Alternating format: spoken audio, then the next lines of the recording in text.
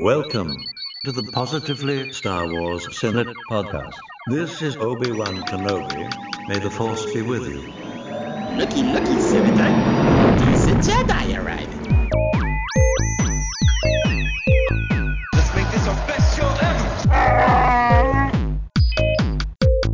I will sign no treaty, Senator.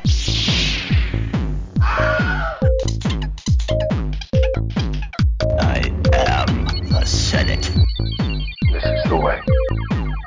Hello, everybody, and welcome to the first episode of 2022. It is January. It's a new year. So, hello, everyone, as we talked about all things Star Wars on this episode in a positive way. No drama, no politics, just all good fun Star Wars banter and stuff here. And as ever, I am joined in this call from my friends across the pond. And this month we have Ryan. Hello there. Marie. Good morning. Ron. Greetings and salutations, fellow senators. Tony. Hello there. And Ricky. Hello. And myself, Stephen, the obligatory Brit, keeping these guys in order. As ever, remember that you can follow us on social media and stuff. This is when I quickly call Ricky in to remind you of where you can come find us on the vast space of the internet. We're on Facebook at PSW Senate. We also have a Facebook group there. On Twitter, we're at PSW Senate. And on Instagram, PSW Senate Podcast. Or you can email us at positivelystarwarssenate@gmail.com. We're online. I've been pretty active on Twitter lately. It's my resolution. I'm starting to post a tweet every day, like, what Star Wars thing did you do today? So, yeah, I'd like to see some responses on those. I've been getting some good stuff on there. So just trying to get everybody active and enjoying Star Wars and trying to stay positive on there and interacting with other positive Star Wars accounts. So, yeah, it's been pretty fun. So we would love to hear from you for sure. And if you do like what you're hearing, do click on the subscribe button. Do leave a review. Tell your friends, tell your enemies, tell whoever you can, the random person walking down the street.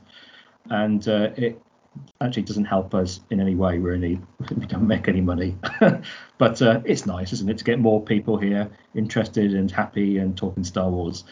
So on this month's episode, we'll be talking about the Book of Boba Fett. We've had 2 episodes, episode 1 and episode 2 since last time around. And if we get any more time left and we haven't gone off too much in tangent, we will talk about the High Republic. But first of all, as ever, we're going to go around the table and talk about what we've been up to since the last time round. And first off in my list is Ryan. Hi, everybody. So this month, my library just got almost all the High Republic books on audiobook. So I've been listening to all of those this entire month in preparation for Fallen Star. So I really listened to Light of the Jedi, Rising Storm, Into the Dark, and I just listened to Test of Courage this morning. So I got all those knocked out, and it's actually really interesting to go back and re-listen to those with what's happening in Fallen Star, kind of like hints, and then the news updates that they dropped on January 4th. So it is neat to kind of go back through and catch things again. And I just picked up Fallen Star on Friday, and I'm about 100 pages into that so far. So pretty much it's been High Republic all month for me. Okay. Excellente. Marie. Mostly just watching Book of Boba Fett and watching it over and over because I am loving it. Excellent. Well, that sounds favourable coming shortly when we get the deep dive into it. Yes. Excellent. Okay. Ron. Hello, Stephen. Let's see. Since we chatted, or whatever, I think we had Christmas, right? So my daily in Star Wars was I'll post something in the chat. Some simple fun of what was received for Christmas or received/given for Christmas. So got a pram. So it was an impulse buy. It was Facebook doing its thing to shove stuff in front of me or whatever of one of the pet stores having a thing or whatever. I had this pram and it looked awesome on the on the ad and everything on there, but we get it, and it kind of has a bit of a structural integrity problem that can be seen in the picture that the top part of the pram starts to want to collapse down on it.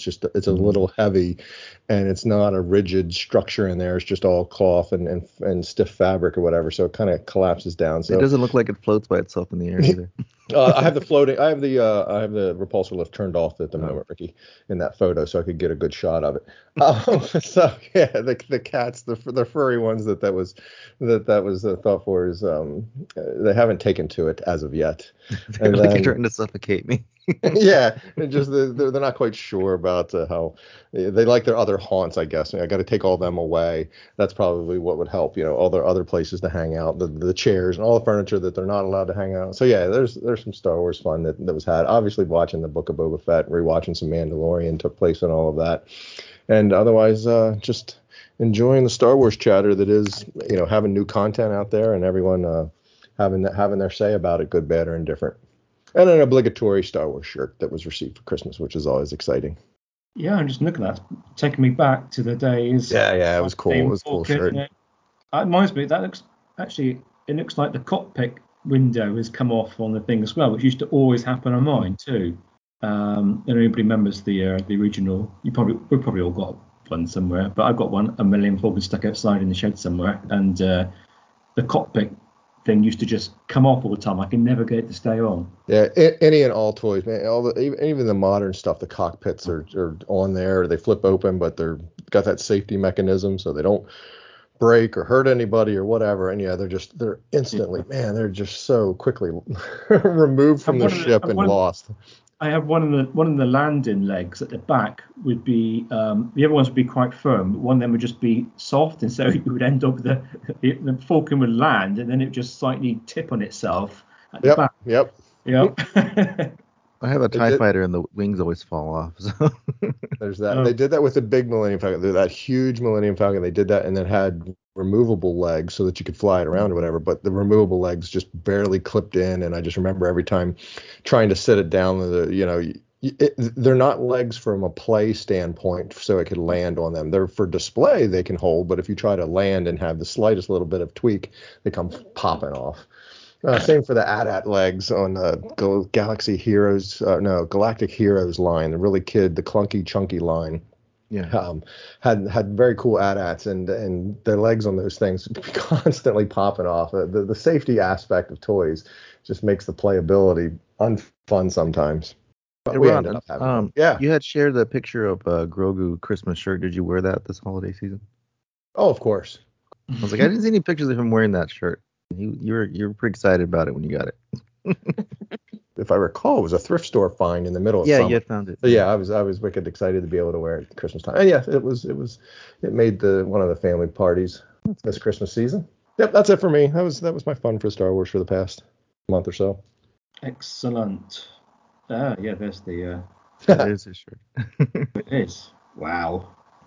That's fantastic. Okay, I thought you said pram earlier on. I thought you literally meant a pram. I was going to say congratulations, and you got that one correct.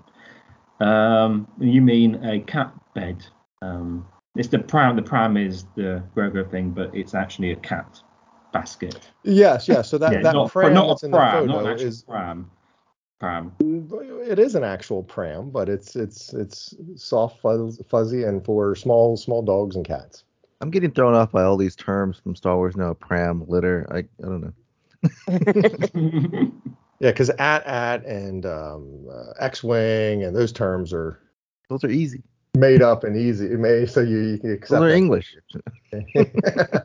Tauntaun. That's not made up. No, not at all.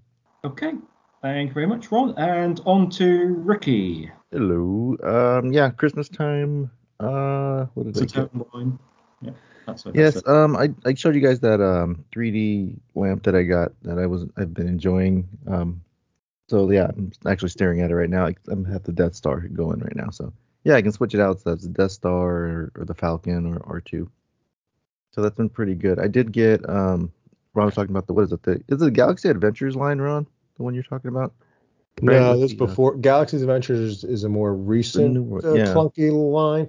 This was a good ways back because my kids. This is Galactic Heroes, and it was a very cool line.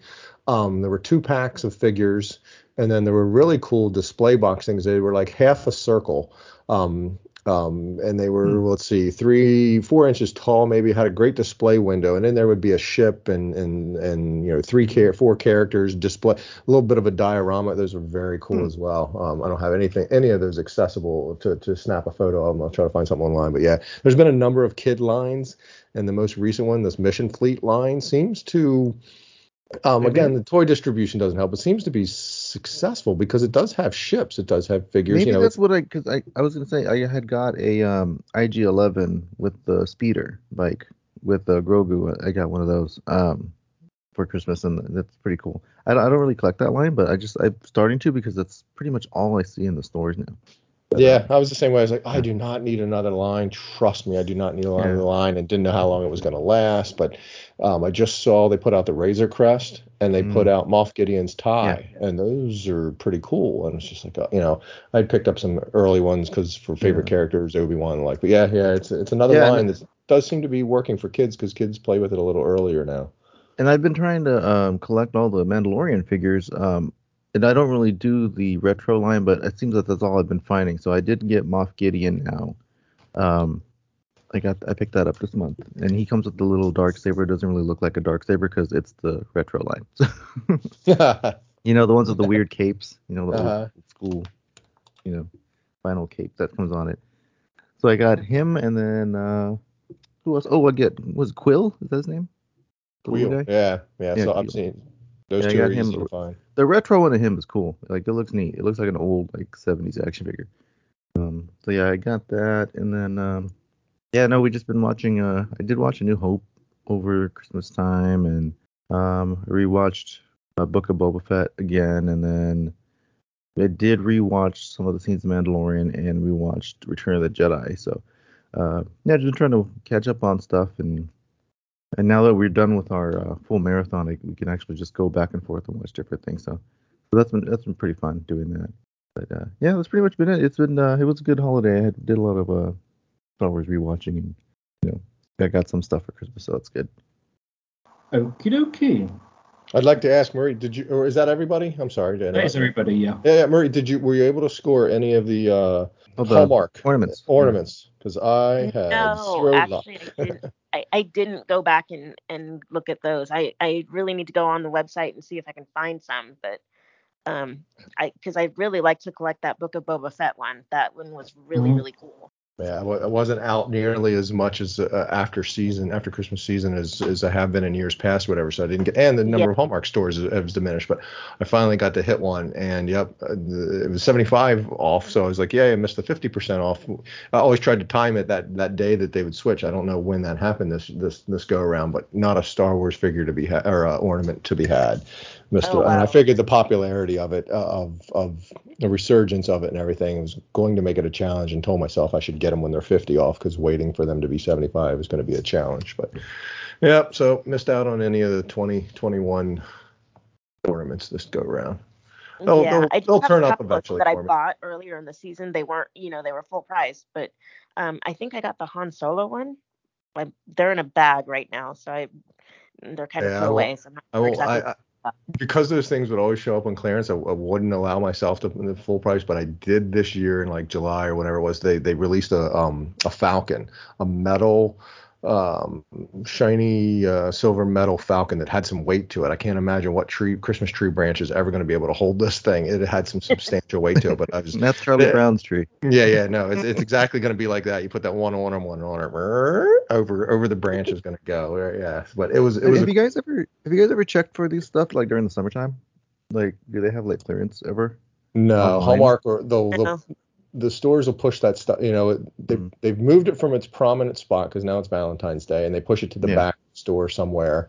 And some stores, will leave it out for a long, long time because they just need to move if they don't need the shelf space, I guess, leave it out there just to move product. Somebody might take a chance on it or whatever. I had a hard time finding any type of different kind of ornaments this year.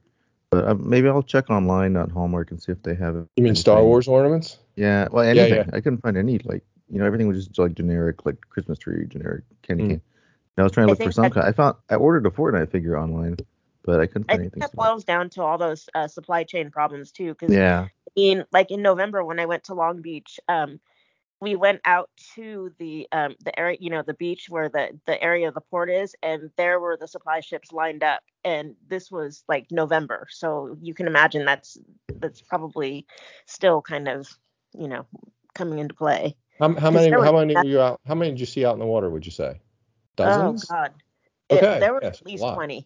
Wow. It was Okay. a lot. Wow. It was a long line. Man, Yeah. good. Thank goodness Hondo isn't a real person. Okie dokie. Actually, that chair thing just brought up a thought in my head, but I won't say it now because we'll get into that very shortly. Mm-hmm. I think. I was just gonna say I did get a Star Wars thing at Christmas, as most of you guys will know. I had. Wait, what? I know. Oh, go on. It's an upgrade from. It's gonna add to the clapper. It's not great. You're gonna need a bigger shelf. I know. I am gonna need I'm gonna need a shelf now. Yeah, right. A shelf. A shelf. I got the Secrets of the Sith book, which I haven't read yet, but I did look through it quite quickly and have a play. It's got lots of well, you guys are in America. I don't know if you guys got them in America, but over in the UK when I was growing up, we used to have a lot of children's books where you open each page and there's stuff to pull out and poke, and you can open up things like open up a door to look through the door, and you could pull something at the side of the page and it makes something move on the page. Yeah. Pop-up book. Yeah, basically a pop-up book. Yeah, I suppose you could. Are you saying that's a common thing you think over there? Because I don't think that's. No, well, we had them. I remember them in the 80s. I've grown up a bit since then, so I don't know whether there's still much of a thing. I have some old ones from my mom that she gave to my daughter that were about fairies, and you can like move things around and open the little doors. I probably still got it out the shed somewhere. There was one on a haunted house. It was. I loved that when I was younger. I actually have a Empire Strikes Back one from 1980 that I got probably through Scholastic book orders when I was a kid. Oh, cool. That's probably from there was quite a lot of them in it. Anyhow, this book is a bit like that. There's lots of things that you can open up and they make sort of 3D pop-up sort of shapes, and then there's little envelopes you can open, and there's some other things you can move. It's not quite as as well made as perhaps the ones in the 80s, because I found that everything I pulled out to look at can't get down things back in. The things that it's not like hard cardboard, it's like thin card. And once you've got them out from those slots, you can't get the darn things back in again. I saw the Wayfinder image that you had in that little video. That's all right. But there's things like you pull something out, it's supposed to be like a secret granite thing hidden in an envelope, and you try and put it, but it's tight as a very tight thing. And I did see so many posters on Reddit, and one of the two Star Wars things I follow on Reddit, which is Sane and stuff. I posted that and said that it was an absolute nightmare, and quite a lot of people agreed with me that it's best actually not to actually play with them because you won't get the things back as they were beforehand. If you're one of those kind of people who buy something and you want it to be kept in mint condition, then there's no point what's the point playing with anything. But it is quite nice. It's not actually. It's a hardcover book, and it's not very many pages. I really could have read it by now 100 times. I just haven't got around to it. But as per Ryan, have got the Audible book of the Fallen Star, and I'm making good progress in that. But that's about all we can say at this juncture on that one. So we shall move on to the Book of Boba Fett, which we've had 2 episodes now since we were last here. And I have got a little bit of a recap here. I haven't gone for the basic synopsis. I shall quickly just whisk through the 2 episodes so that we remember roughly what happened. The first episode was like 25 minutes long, wasn't very much. The second episode was like 50 mammoth minutes long and was quite substantial, yes. So in the first episode, we had Boba in his little bacta tank and doing lots of flashbacks to his time on Kamino. We saw death of his father. We saw him, I can't remember what else we saw. Death of his father and his father going off in the slave ship sort of thing, I think we saw. And then we also saw him in the Sarlacc pit, escaping, using the air from the Stormtrooper, which we've talked about in the chat and stuff, and the flamethrower to, obviously we didn't quite see it, but obviously to burn the whole thing to a carcass, and then dig his way out without a spade, and burst out, and then he's absolutely, of course, knackered. Jawas turn up, nick his armor, then he's sort of taken into custody of some Tusken Raiders. And then in the present day, we see him in Jabba's palace, and all these people come to pay tribute. Then one of the Prime Minister's second in charge, was it Prime Minister's second in charge? Was it Major Domo? Major Domo. Yeah, I'll talk about all this stuff in a minute, actually, some of these name terms and things. He turns up, no tribute.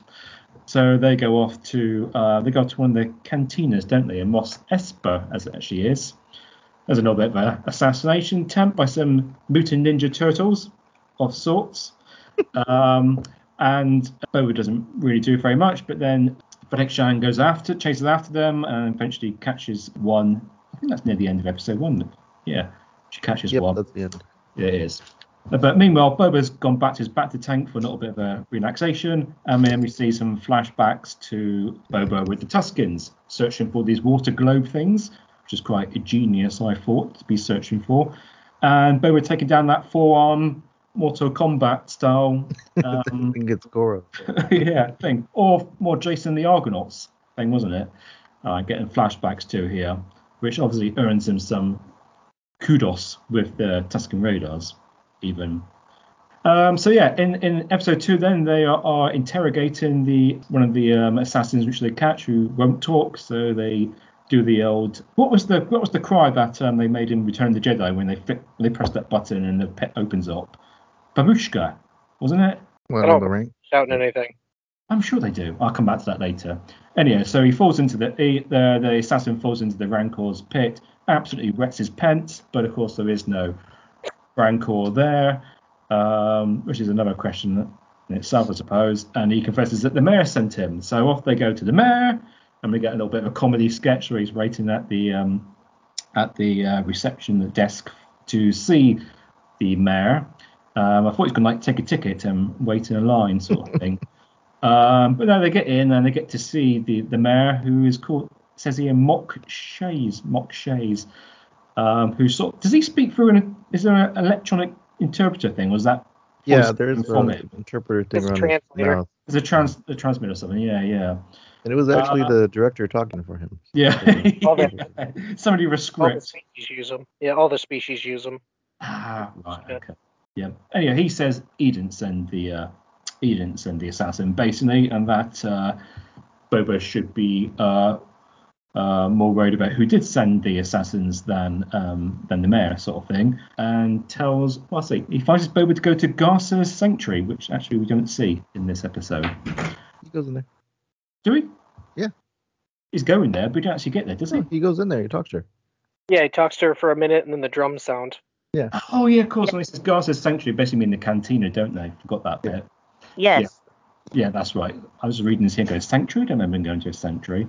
So after going to there is these drums. We hear these drums thing, and then we get the two Jabba's cousins, the so-called twins, turning up, being carried by, I counted them as about 12 slaves, I imagine, which didn't seem like anywhere near enough for Not even close. Not even close. For two of them. And they have a little bit of a standoff. But there's going to be no bloodshed because that's not good for business and probably a bit too early in the series, really, for all that kind of stuff. And I've got to say, there was also that the twins have a Wookiee gladiator, which I've looked for the pronunciation, and it's Kur Santan, apparently. Yep. Who comes from help me out here, from those comics. Dr. Aphra. That's it. I see they've actually found a reason to read those comics now. That series. I put it off beforehand, but now it seems like it's slightly more interesting. It's pretty decent. So Boba returns to the Bacta tank after this, and then we get the rest of the episode is a long flashback to his time with the Tusken Raiders, him training how to use their weapons and all that kind of stuff. And then we get to see this great sequence and great part, I thought, of the episode with this desert train thing, which is absolutely awesome. I'm getting a bit ahead of myself, but I really did love the idea of a train on the sands and just seeing it come in and going past and stuff. But anyhow, it's all these I forgot what they're called. What are they called, those pikes? Pikes. I didn't realise that until the end, to be fair, that they were pikes. So every time the train goes past, the pikes just take random shots at the sand people for no good reason, really. It seems. The rest of the episode is really about Boba helping them learn how to use speeders and then attacking the train. And that's really. I'm just trying to think. That is really a lot of it, and also getting his weapon, which I'm not sure what that's called. Carved. Sorry. Gaffy stick. Gaffy stick, yeah, made and stuff, and then being dressed as a sand person, kind of a Gudu and stuff at the end. I would imagine that's what we're going down to. So that's a brief sort of thing, just to remind us exactly roughly what happened. But obviously, really speeding over that second episode, which was a long flashback sequence. So we'll go around the table just to give everybody a good chance to say something. So Ryan. A couple things that I liked is, and this is probably something that probably nobody else notices, but I always notice this in Mandalorian, but I love the fact that they show Boba Fett actually putting on his helmet and taking off his helmet, because if you notice in Mandalorian, it's always the helmet comes down to the top of the head, and then there's a scene cut. So I love the fact that Boba, and I don't know why they're doing it, but it is blaringly obvious to me, at least, in The Mandalorian, even when Bo-Katan does it, that nobody really puts helmets on or off, but Boba Fett fully puts it on and takes it off several times. So I just gotta say, I really appreciate that part of it. I don't know why it's always bothered me, but to actually see him put it on instead of an obvious cut to a stunt double, Tamora Morrison actually puts it on, and I'm like, okay, that's really cool. So I did enjoy that part of it. The monster at the end, which is new, I guess new to Star Wars, from my understanding, I loved the design, and it just makes Tatooine seem very dangerous. They have a Sarlacc pit, they have these random sand monsters, they have crate dragons, they have the crazy dogs. So it's like Tatooine is becoming more and more dangerous to me, and I find that pretty funny. So there's I that. thought when they saw the before that monster came out, I thought it was going to be a crate dragon again. Yeah, I thought that to start off with. I have to say, yeah. But yeah, I love the design where he walks on two legs, and like you said, Ricky, Yeah. burrow, Yeah, and then cool. switches to all four to like beat people up. So I love a good monster battle. So that one was great. Have we seen anything like those water orbs? Like, do those just grow on Tatooine now, and you just dig for them? Were they like eggs, or was it? I was trying to record. They just seem to be like cups of water. It's like a coconut, wasn't it? Yeah, it's like a coconut, or they call it a black melon, I think. We've seen it. We saw it in Mandalorian. Did we? We didn't see. Obviously, we didn't see anybody dig and find them and all that. But yeah, we saw them used in the Mandalorian. Was that the thing that Cobb Vanth didn't want to drink because he thought it was disgusting? I don't know that I remember specifically, but I know we've seen them in the Mandalorian. But again, the digging for them, obviously, we had, first we've seen them. Yeah, but where, what they're from, or how they're, why they're a thing. And boy, they're right there on the surface. There ain't a whole lot of digging down for it. If they were right, exactly. If they were there from some previous iteration of whatever the Dune Sea was, or I think they'd be a little the sand swept aspect of dunes and everything. I think they'd be down a little farther, but we got to tell a story. So. Yeah, brings a new meaning to combing the desert. So yeah. How one of those stormtroopers found any of them when they were out there? Look, sir, melons. Yeah, I do wonder about them. Is it water? Is it milk? Is it something else? I think they did refer to it as milk. They refer to it as milk, yeah, but do they? They say right. Yeah, but like coconut milk, it's the same thing. It's water. Probably has like a. Maybe it's like eggs. Maybe it's like eggs. So yeah, that would make more sense. Yeah, because maybe it's the lizard monster eggs that they're digging up. Oh, maybe that's why you make blue milk with those. Yes. I thought blue milk was they have bantha. Oh yeah, you're right. Milk, which I thought was terribly strange, but cool, good for banthas. Yeah. I don't want to cover everything since I was first on the list, but I just kind of wanted to hit on those points. But so I thought I'd touch on the helmet, and because this is one of the things I love the most, and the cinematography is fantastic. It's a slow building story, But it's obviously going to something big, and episode 2 leaps way ahead, which we'll touch base on. Okay, Marie, episode 1, not the film, Episode 1. the Boba Fett one. Yeah. Chapter 1. I was really thrown off by the fact that Jennifer Beals looks really, really, really good. She was the Garza Flip, the owner of the Sanctuary. Yes. She looks really good for her age. She's got to be 50 something by now. But anyway, I want to look like her when I grow up. I think you just got a lot of makeup on for starters, but it's a lot of makeup, but she's still, she's still. No, I have to say you're right. Very seductive as well. I found her sort of very. They have a real Bacta tank somewhere on that side. for her. I and don't for know what it Ming-Na is Wen. about Tatooine, but it treats people really, really well. Doesn't Not it? Obi-Wan. Well, apart from Other than Obi-Wan. Yeah. But no, like, I really like the design of the Sanctuary, the whole cantina vibe that it had, and Max Rebo was there. I was like, oh, Max Rebo survived. Were they all there? There wasn't all of them, was it? No, it wasn't all of them, because I was expecting to see Size Noodles, but she wasn't there. Well, somebody said, or did we say this in the chat? Half of them were on the barge that blew up, weren't they, or something? No. Yeah, they were. Most of them. They don't show them. I rewatched it yesterday, and I did not see any of the band on the sail barge. Max is there.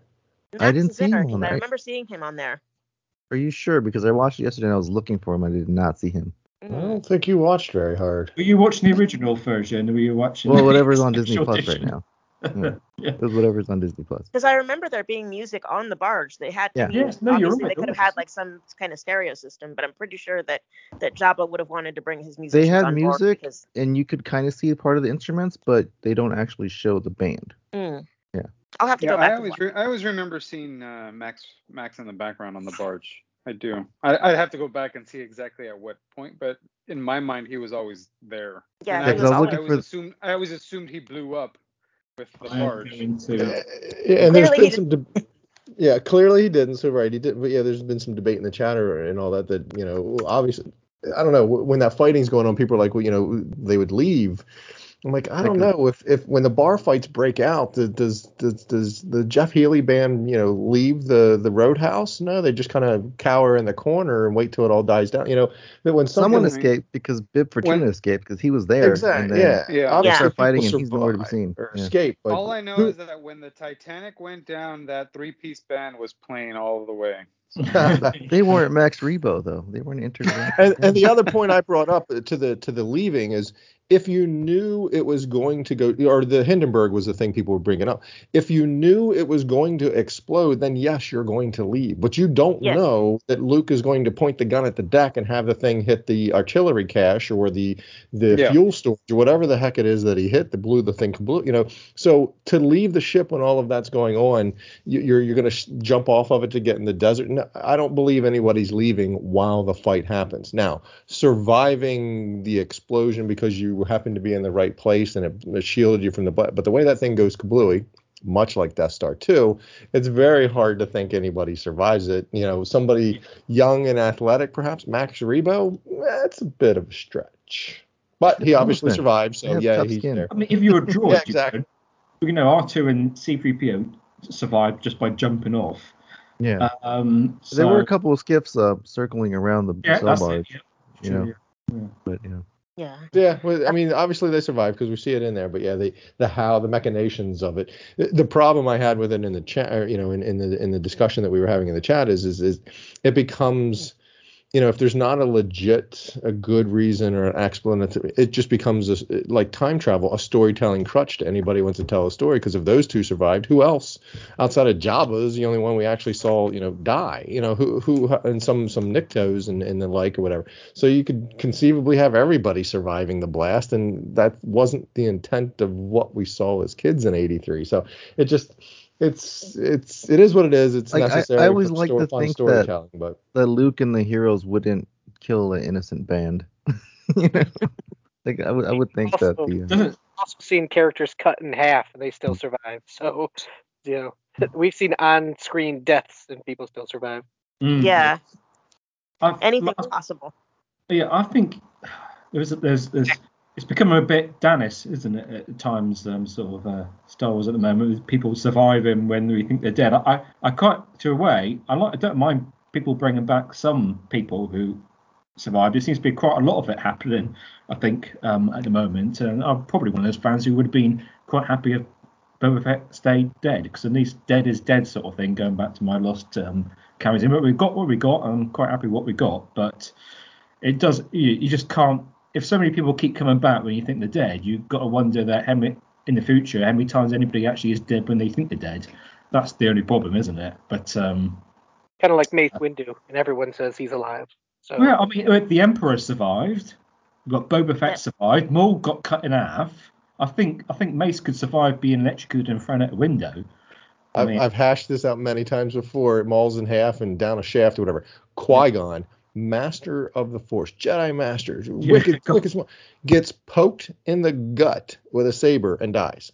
It wasn't the gut, though, was it? It was hard in the gut. Oh, he was poked in the gut. And it don't matter what he was poked in.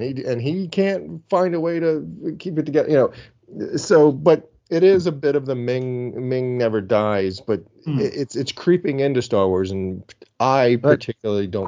Qui-Gon was a true Jedi, and he didn't fear death, and he knew when he died, he became one with the Force. So, hey, I got exactly. There's something to that for sure. But there's definitely a quote somewhere where George said, "No, I killed off Maul because I learned my lesson with Fett.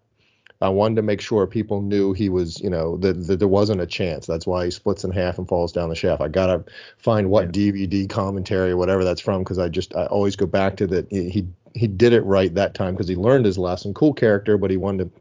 But then even he goes back on it because he needed he a learned cool his character. lesson with Fett. Yeah, exactly. He killed another cool character. So full circle. Yeah. Yep. I think it'd be, at least if we don't know how far it's going yet, but we don't know how. I mean, Fett doesn't actually seem to be that bad off for falling into the Sarlacc pit. If he came out over half a leg missing and blind or something like that, or absolutely staggering around and stuff, then it wouldn't quite seem. At least you would feel like he suffered for coming back, sort of thing. But at the moment, it doesn't seem to be. His whole body was like scarred, though. Yeah, but even like that, a raisin. Even that's becoming a bit. Well, I asked the question, why did he come out over there? He's probably easier. I don't know. See, what you know of the being to Disney, they show you a baby. He went laterally, Sarlacc, and he couldn't climb up, so he diagonally. Went so you have to go diagonal, don't you? Yeah. I can understand going diagonal. But at the beginning of it, he's near the mouth. He's near the opening. There is daylight shining on his helmet. And I have a feeling he went out the side because to climb up, he'd keep getting pulled back down by the tentacles. So, but he killed it.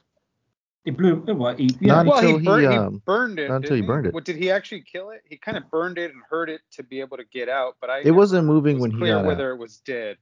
Yeah, it wasn't moving at all. He could have stayed there and had a nice barbecue, couldn't he? He could just had ate all that for the next year, then got out. The digging up or out, through the sand is a challenge, but it fits the Parks and Rec narrative and made for the stunning visual and all that. But it just is like, what come out? How was it we came out the side? That's a lot of sand. When you see it, Doc Ondars, and you see what a Sarlacc is, it's very from memory, it's very straight down in it's not curled up, it's very deep, the bottom of it, so it's very straight down, very vertical in the sand. So to come out over there means he went through a lot of sand. Well, how does he know what's up in the sand? How do you know what your orientation is versus he was right there near the opening and had daylight falling on his helmet going up? Maybe he was trying not to crawl through any more acid, because all that stuff would have been climbing up the stomach and going through the mouth and throat and all that stuff. So then he didn't, digs out sand, he throws it kind of in the Sarlacc and behind him type of thing. So sand could be very loose in that pit. That could be too. Dry sand would be an absolute nightmare there. It would just keep coming in and in, wouldn't it? But I imagine it must have been damp, clayey kind of sand, perhaps near the. I mean, but around the Sarlacc, it's going to be loose because it's that would help me a little bit. Right, it'd be very, very, wouldn't be a compact sort of windswept. Like a sand dune is almost like concrete. The sand is so dense. The crate dragon too. Crate dragons swim through the sand, so. Yep. That thing swam through rock somehow too, so that was crazy. So Marie, do you think that was Figure and Dan? in the band too, or was that just Max Rebo? I have no idea who that could have been. I think that may have just been some random Biff that was that they contracted to play whatever it is. They were doing like a remix of the Cantina song. They were. Yeah. That's why I would think it was Figure and Dan, just for that reason alone. Otherwise, why mention what song it was? They both lost their bands when they teamed up. Do senators watch with the captions or the closed captioning on? I highly recommend that. And I think the closed captioning even says something about. I think it describes it as the Cantina song in some different form or something. Yeah, it says Cantina song remix or something.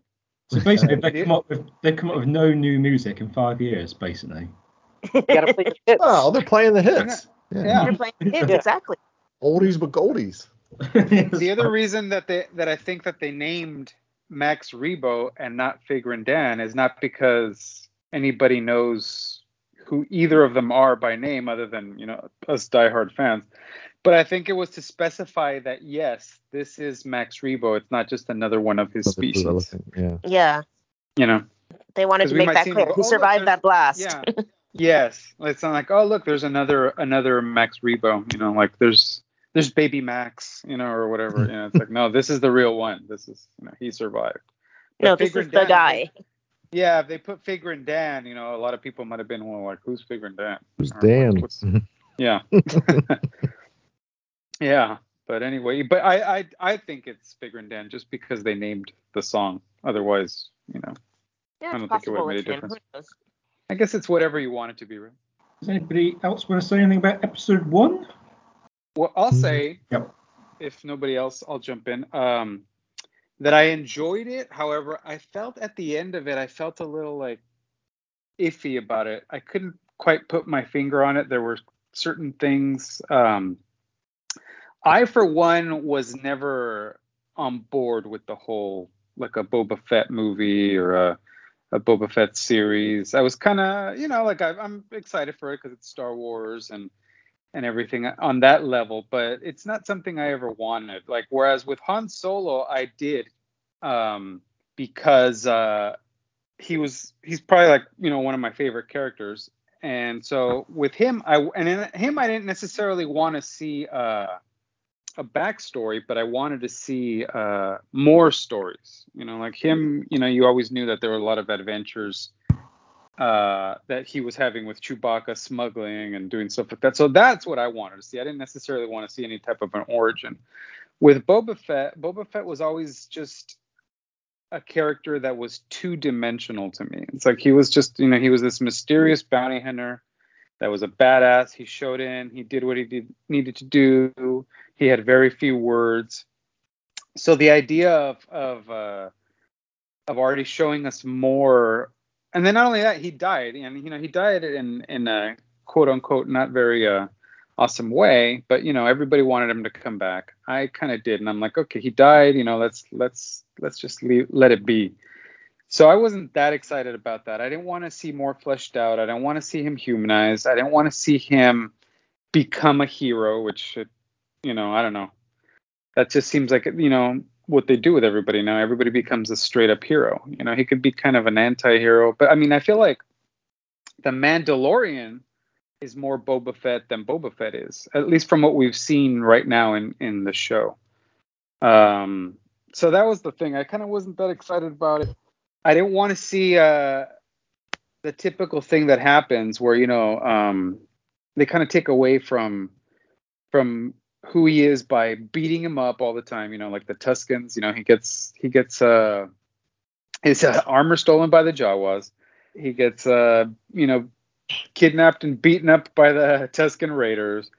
Like they're really kind of just humanizing him. And I was kind of on the same boat with that, where like, yeah, he wasn't that interesting of a character. I think all the stuff happening in the first couple episodes now made him interesting. Yeah.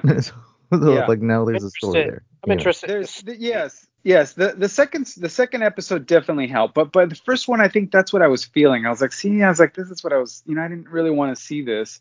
I don't want to see this side of Boba Fett. It's like Boba Fett to me, I don't want him to be a three-dimensional character. Like, in my opinion, I like that he's a two-dimensional character.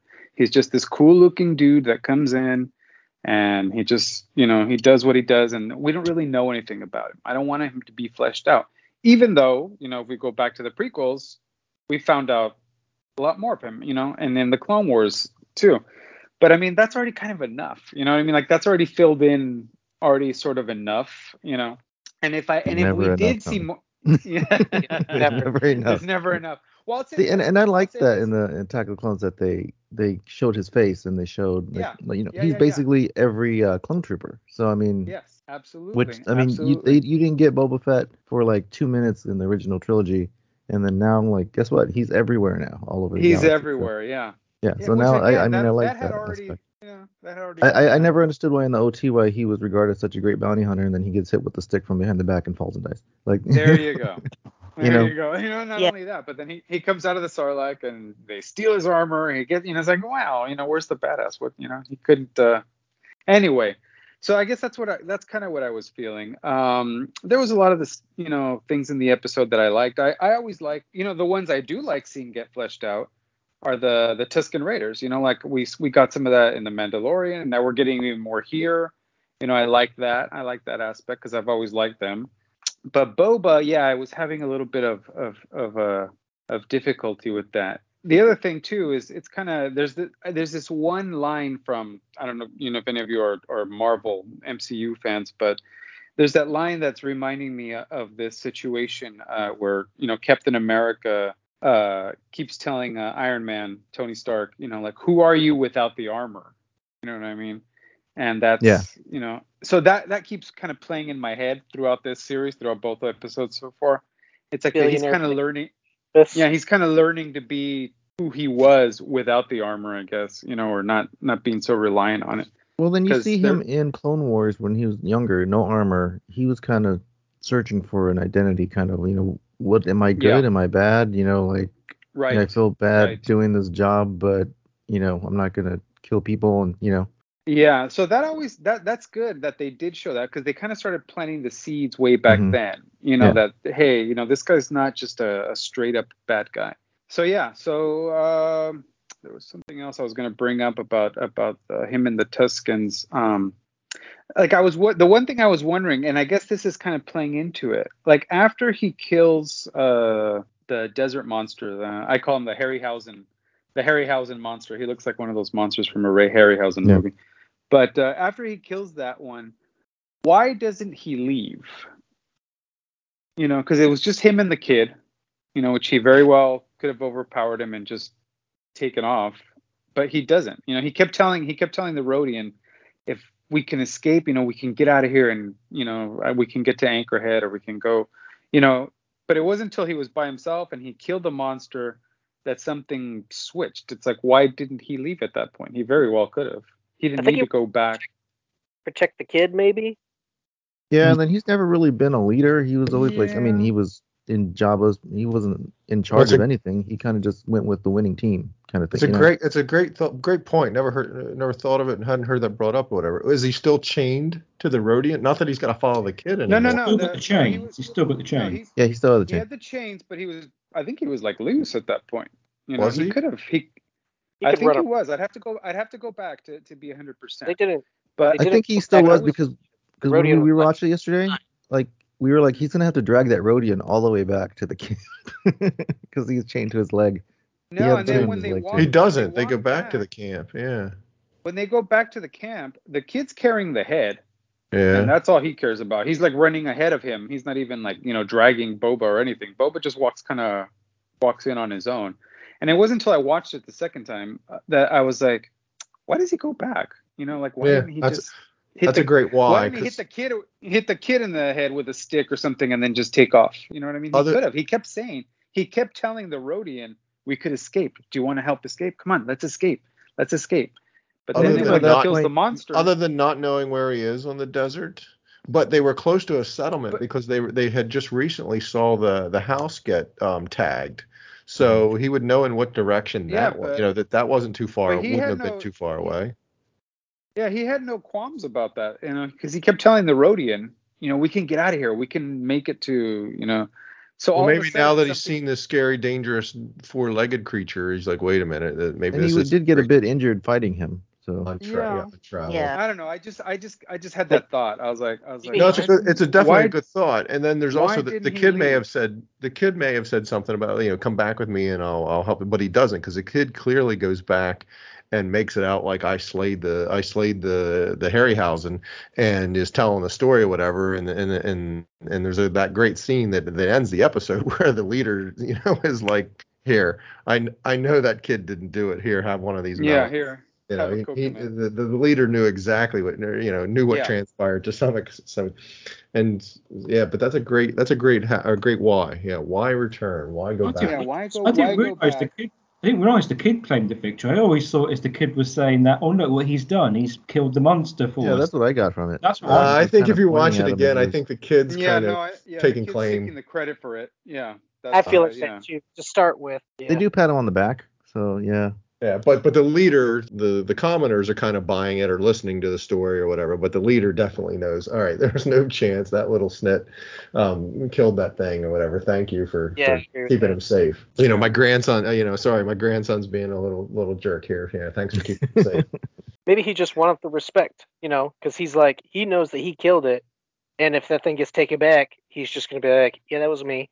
I'm Boba Fett. His only other option would be to walk by himself with no weapon to Anchorhead in the desert with no water. He kind of has a chance. And does he know what direction that would be? And he can use the kid and the dog as here, you eat them, I'm gonna take off. If something else pops up at them. Oh yeah, dog's still there. Though. Yeah, the dog recovered. That's a bit of a. Yeah, those dogs are tough, man.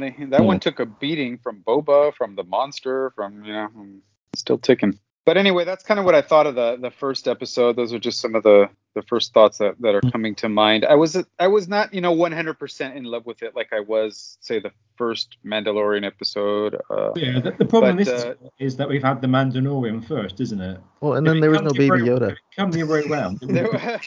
You can't beat that sort of shock ending. Yeah.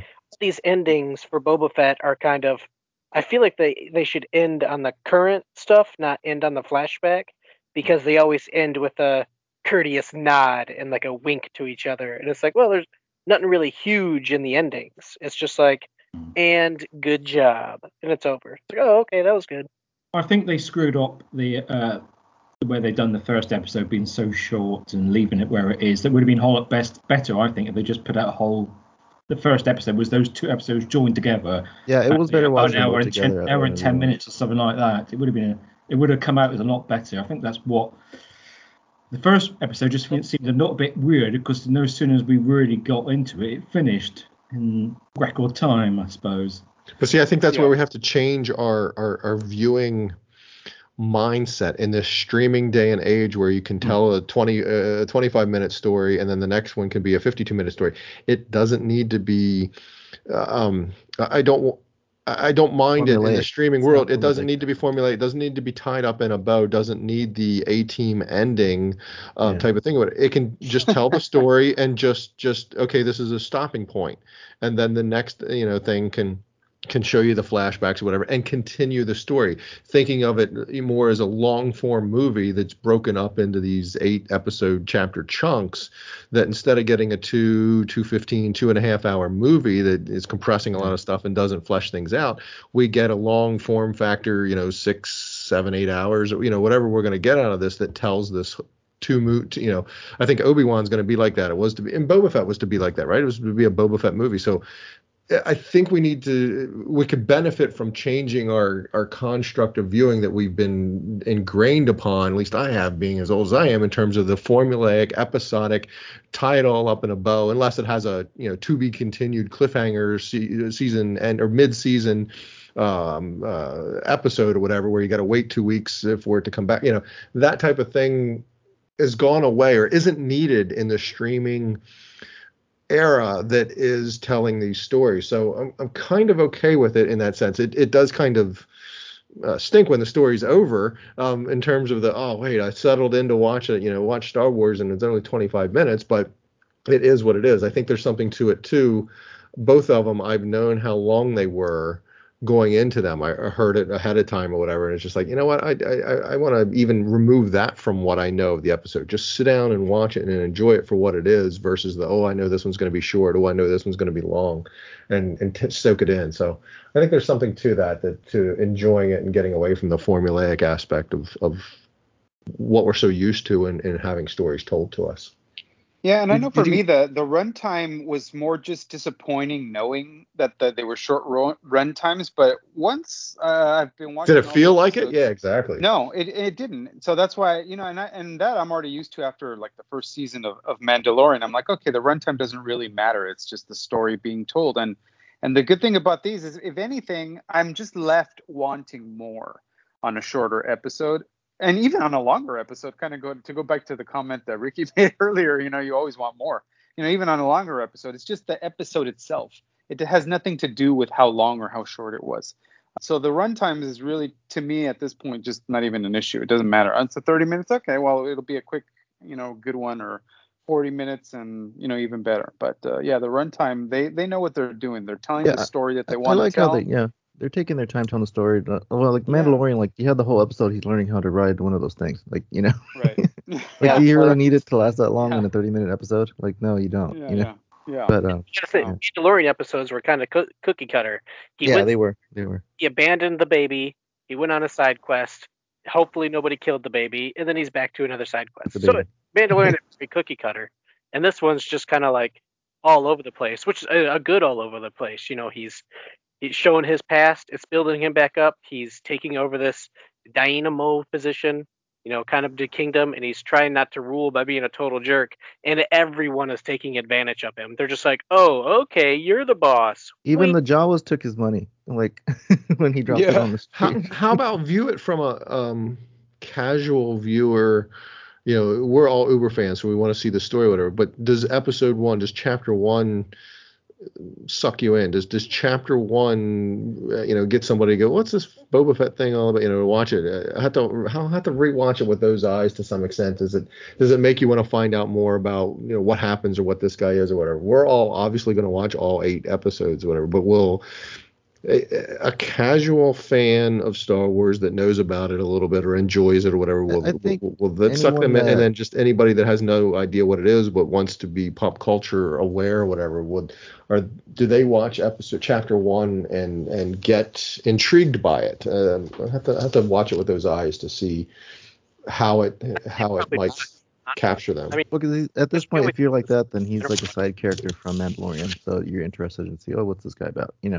I feel like they're targeting super fans more and more, because when you bring in characters like Bo-Katan and Black Chrysanthemum, like those are the people who, like, the general audience that only goes and sees movies, the people who are like, they went and watched Solo and they're like, why is Maul alive? You got to think, not everyone is like us. But they don't know that that's Maul. My older brother who knows I'm the Uber Star Wars fan, and he enjoyed Star Wars but doesn't talk on podcast. He knows it. He was like, just assumed it was another one of Maul's species because he saw Maul die. So he was just like, oh, it's another one of those guys that they're bad guys in the universe or whatever. It was only till he dug into it after the movie and talked with me and everything to find out that it was that guy that got sliced in half. He's like, how's he alive? I'm like, and also too with the episode, like some people thought that was Luke's house. And that was his aunt and uncle being killed. Right. So they were confused. I definitely, I thought that, and I was like, wait, the timeline doesn't. I instantly saw this and saw it. I'm like, oh wait, what are they going to show us here? They're going to see the stormtroopers leave. I'm like, wait, no, that doesn't work. The timeline doesn't work. So then, speaking of that scene, I noticed the second time they were stealing the water from them. So water's like a precious commodity there, pretty much. So when they show Boba digging for those little things, I'm wondering if, going back to episode 2, that's why they kidnapped Shmi, because they need people to dig for those things for them to get water. Why can't they dig? They got combs. Well, I mean, they were and on certain scenes, but I mean, the more help I guess they can get. I think the different tribes of the Sand are very that was my take too. But they're kind of like labor, and they if they get hurt, they'll find somebody else. Depending on how the tribe works. But it seemed to me like that's what they're kind of like slave work. I mean, that's what they made Boba do too. I mean, they made him dig stuff. Go dig. So I was It the is whole a time I was weird watching the episode, I was construct just as to why they picturing, keep I was just picturing why they Shmi doing make- the same stuff that Boba and the Rodian were doing, and like could totally see her getting injured like she was in episode 2. You know, maybe minesweepers well, although the kid went into that area, wasn't it like, like go dig, Minesweeper. to dig for those things, because those things are near that four-legged, near the Harryhausen. Mm. So there could be something to that, because it doesn't make sense as to why, why keep people, if they're around. not, why keep the slaves other than to give target practice or sparring practice to your kids and like whatever, Well, like they were hitting Boba with the sticks. up. Yeah.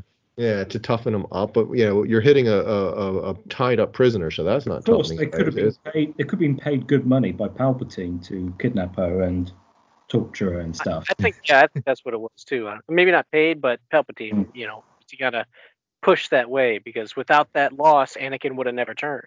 That works before we that- see the Boba Fett, but now that we see that that's what they do, that doesn't work anymore. That worked before we see this, but now that we see that they take people, they were paid to take her and do what they do. The instructions weren't clear. They're like, okay, we're gonna pay you, get rid of this woman, do whatever you do with just drag it out a bit, because we need to. Yeah, to that point, when we watch episode whatever that is, 2, I guess, right? The women and children have different getup. Now, obviously, there's different it could be easily explained away as different tribes.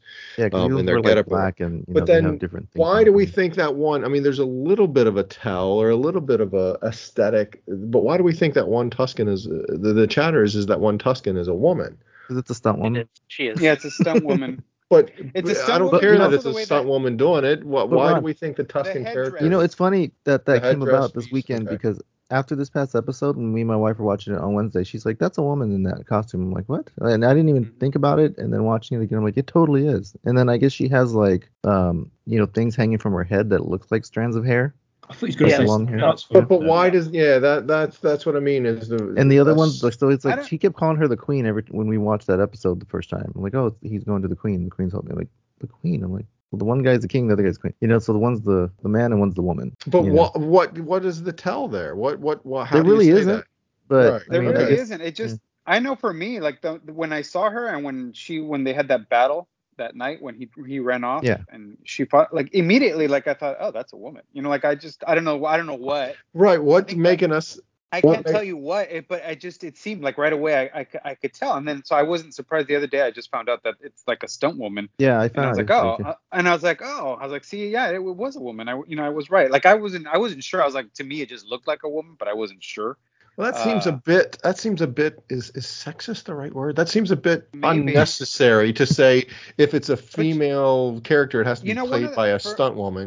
That's not. Well, yeah, true. that's not. That's because that's not Greedo needs to be the Greedo's case. a guy. Yeah, Greedo was played a by woman too. that played by a woman. It has nothing to do with this. The Tusken has like a long black, kind of like a veil or a headdress or something. And the body shape looks like a lot more slender than the other ones, so I don't. That's kind of like I think what made me feel it was a woman, I mean, regardless if it's supposed to or not, when we were watching it, my wife was like, I think that's a woman playing that Tusken. We didn't know if it was supposed to be or not, but that's, But why send her in to say, okay, yeah, now go fight him, prove your worth, or see if he's worthy of your, bequeathing you to him. That was just a weird, kind of calls the shots though. She's the typical enforcer for the leader that we always see in different things. Well, I guess he's like Fennec. Yeah, he could be his Fennec. Yeah, exactly. There you go. It's like Fennec. Yeah, the same thing. So that's who he had to fight. It's like he sends his number one assistant or henchman or whatever you want to call it to suss out who's worthy or not. So that they don't have the female dress that we saw is we're attributing to different tribes. Different tribes and obviously different positions too. I think the other women we've seen were more just typical the female species in the tribe. I see what you're saying. That they she's wearing she's not wearing. She's wearing more like probably warriors. She's a woman, but she's wearing more of a warrior's garb, I guess. Yeah, I was going to say that too, but she's wearing the Tusken garb that we all kind of know that George put in that sort of female. But maybe that's a motherly construct or something, because the garb that I'm thinking of the carded character or whatever, a figure. Yeah. She had like a long. The Attack of the Clones ones is the ones you're maybe that's a motherly thing for the kid, but even the kid I think had a different guard. But anyway, it probably gets sussed out. Obviously, the makers know what they're doing. Plus, I think they really want to differentiate that there are different tribes. This one stands out from any other Tuskens we've seen. They wear jewelry. The colors are a lot darker. And I'm reminding myself too. I've pointed this out to people. And this is a different era. This is so far removed from Ep2 timeline that they could have evolved a little bit, or otherwise, gotten to the point of. It's only a couple of years away from the OT, but it's a couple of decades from the prequels. So imagine what they look like in the sequel trilogy, especially now that Boba's working on them. Hey, did you say what you look like? Let's take a straw poll. Do we think we see that? Do we think we ever see them unmasked? I want to say no. I am of the same mindset. I think we never see them unmasked. I kind of hope we don't need to see what they look like, that they're not humans under there or whatever. They're going to be that. If we do, it'll be something like when we saw Vader unmasked in Empire Strikes Back, where somebody walks in while the Tusken's taking a shower or something, and you kind of see them from behind. You kind of get to see. It's been revealed in the comics what they look like. So. Oh, they have been revealed in the comics, but not right now in canon, right? That was like in Legends. Oh, it's comics, so my disdain for that right away. But interesting. So, okay, to learn something where they have been, somebody tried to reveal what they look like. Were they they're not humans though under there, right? They are some sort of, they're like the Pikes or whatever. They're some sort of creature or alien or whatever. Yeah, they're humanoid with like weird bases. Yeah. But no, anyway, so I'm of the mindset that I've just assumed not to ever see him take the whatever off and just always leave it the mystery of that's what a Tusken looks like. I did have the thought, could they be Zabraks? What's with the horn like things on the top of there? They obviously they've been explained in some encyclopedia book somewhere that I have in my library, but I've never read type of thing that with the horn on top of their headdress, the silver things have some sort of purpose. Antennas. That's where they get their Bluetooth. Oh, geez. I thought you were serious. I was like, what are the contacting antennas? No. All right, maybe there's steam vents. Steam vents. Speed it could be something for evaporation or for comfort or whatever. One thing about the episode 1, to get into the minutia a little bit or whatever, like some of the things are awesome looking. The dog looks incredibly real, and the same. And then there's other times where it's like a set. Like the lighting is just so, oh my, it is. You can clearly tell you are not. It's like a bad Star Trek episode. I'm like, what are we doing here? Come on. We can start. Some of the volume stuff is kind of they're in the volume. When they're in the volume and when they're, or I can kind of tell sometimes now. Okay, they do like a gradient thing with the sky. It kind of like makes it like a filter on Instagram where it's like it's dark around the edges, kind of thing. It doesn't work or something, or it's to me it was a lighting or a shadow thing or whatever. But I'm like, they got professional lighting people, but COVID could have not had somebody there, had to be something quick or whatever. That just there's a couple of scenes that are just a little cringe when he's walking through the desert and dunes and stuff. There's just a little cringeworthy in terms of the no matter what, it's all better than Han and Lando standing in front of a painting of the Falcons. That's only on your 4K TV, not even 4K. My bar is low. You can tell that it looks awesome. But like I say, the dog, the creature, and everything, whatever. Some of the scenes are just like, man, that thing is real as real can be. Walking through the sand. I really wish I could watch it and not have any of like the behind the scenes stuff in my head. Like, oh, that's probably like stop motion. That's probably like CGI. That's I'm constantly. I don't get there till the second, third watching of it. I just enjoy it that first go around. So, I try not to do that. First episode you need to suspend disbelief. Yeah. So to move the conversation on here, we need to think more about episode 2. Other ones now that we have been touching it a little bit, because we've got the Jabba, not Jabba, the Hutt twins in it as well, and the train heist, as I will call it, and the Pikes and the cameo of Fixer and Cammy from the deleted scenes. Yeah. Oh yes, of course. Yes. I read that afterwards. Yes. I was, just on wondering I was watching the subtitles and going, why are they giving those two characters names? I just on the first episode, a couple of things. The helmet thing, I love the helmet sound. They do that little hiss for the helmet sound when he takes it on or puts it off or whatever. So that was a cool thing. Somebody said something about him being a badass, and Boba Fett was always badass looking, but what did he actually do in the movies? Is just he was a very cool looking character, and then everybody extrapolated that he was something whatever. The Tuskens, the different tribes we talked about, and then there were a couple of quotes that I love of Boba Fett, the Fennec alive, just the way he says that or whatever is just a cool. That was a very cool Boba Fett kind of line to me, I thought, or whatever. Yeah. And there's a Tem his act, the gritting of the teeth. I mean, he's really getting into when he beats people up or he has to do something whatever that I really enjoy. That I'm finding myself enjoying that for some weird reason, that he's not just he's showing that there's effort going into beating these guys up or dealing with these people. Okay, so think about the second episode. I let Marie have a minute of fame because I know you've been shut out a little bit here. So, Marie, second episode. Second episode, I was really impressed by the whole the twins, the litter with the, what was it, like 12 people burying them, but I'm like, that doesn't quite seem like enough to handle 2 huts.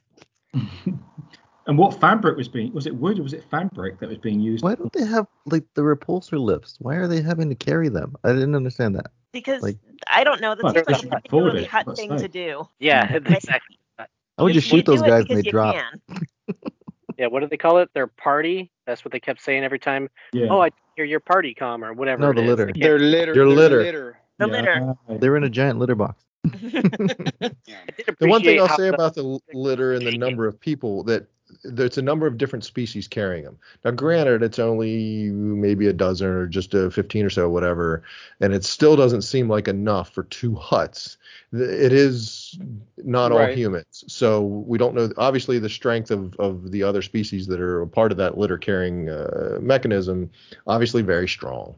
I think the why not repulsor lifts. I think that shows the power, a Cleopatra type or whatever. Instead of going by a wheeled wagon or something, you've literally got people carrying you, kind of thing. Although it seems an easy revolt if your huts and those 12 drop you and run and scatter in that huge city.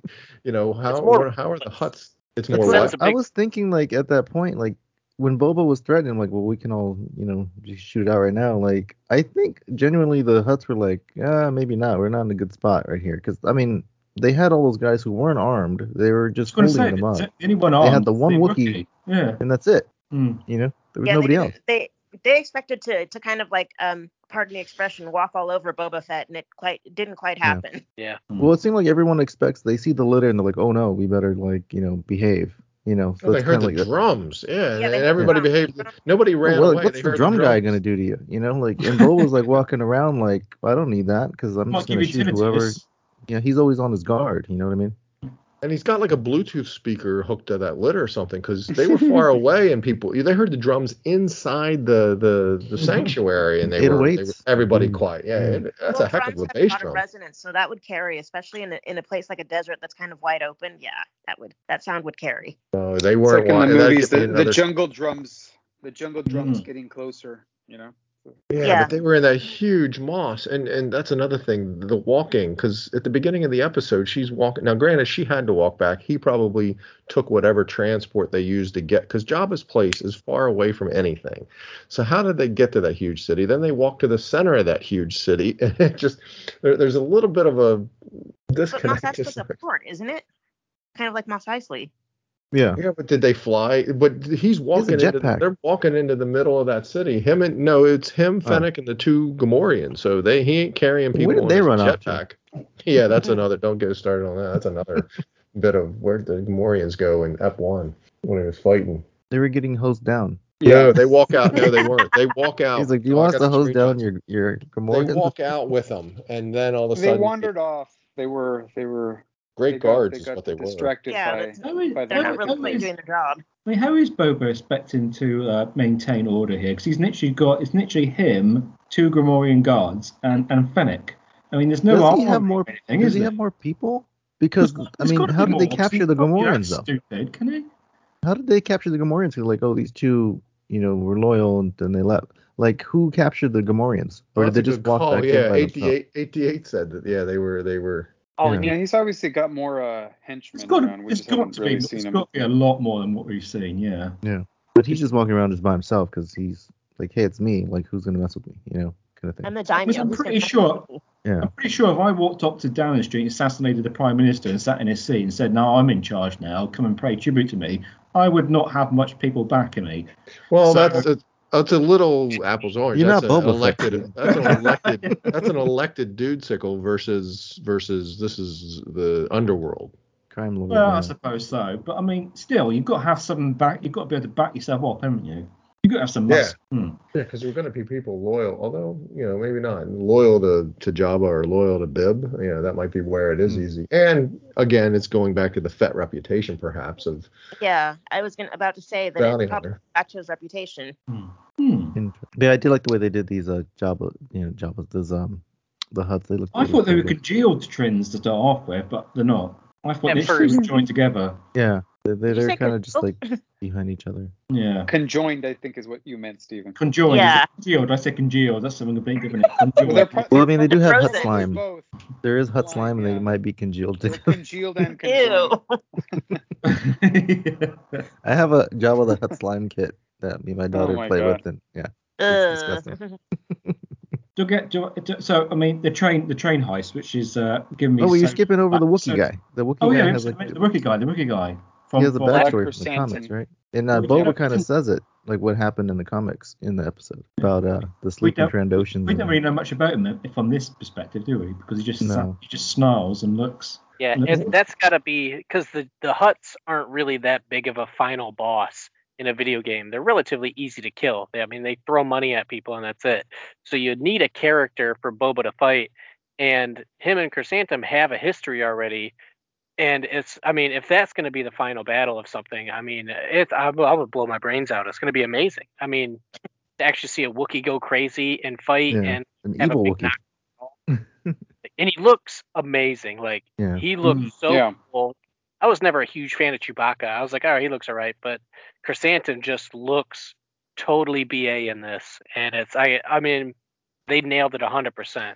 Did you know who he was right away? Immediately.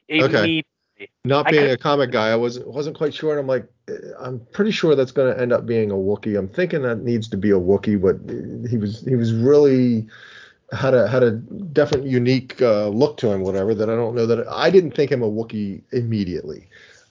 But definitely there was some history there. There was like, all right, this is gonna be some fun. And then I figured there was something to whoever he was that I was gonna learn all about it, and have been happy too. I figured he was from a comic or something.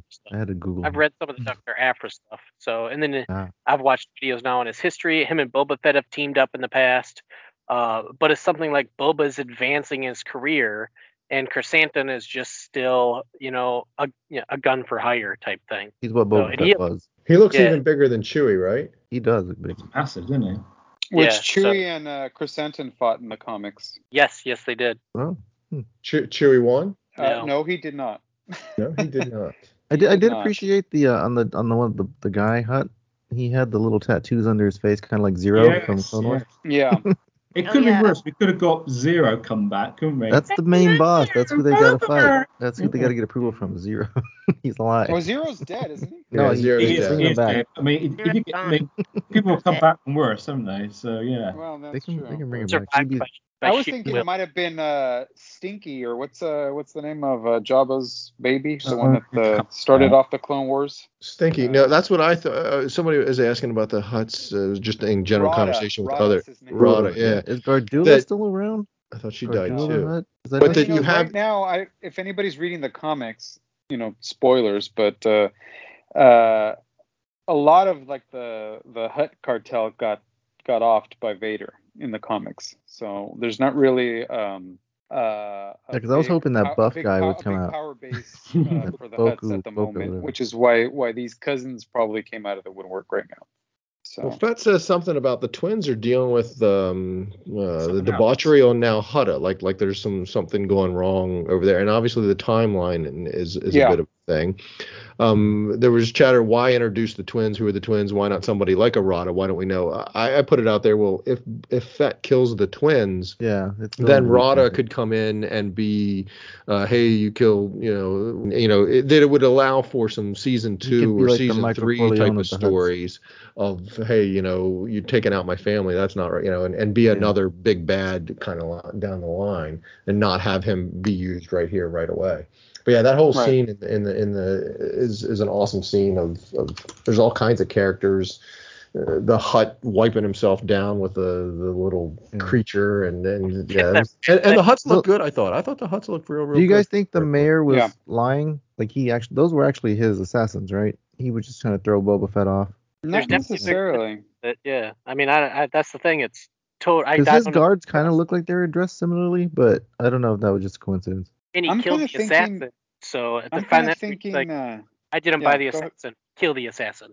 And it's like, well, that's kind of. I'm kind of thinking Jennifer Beals is behind all this. I think she's gunning for the top spot behind the scenes. He's trying to take everyone's water so she can dance and pour the water. She's a big fan, so probably. Yeah, I don't know. Yeah, she does seem kind of shady because when he goes in there, she's kind of like, you didn't hear, Like, how are you supposed to hear that he's back? Why didn't Boba Fett know that the Hutts, it seems like he's not in the loop. Like, no one's cooperating with him at all. There's something more going on with her. Plus, the mayor pointed Boba in her direction. So, I don't know. I think something's going on with her. I just hope they kill the mayor's guy. I don't like Oh, God, that guy.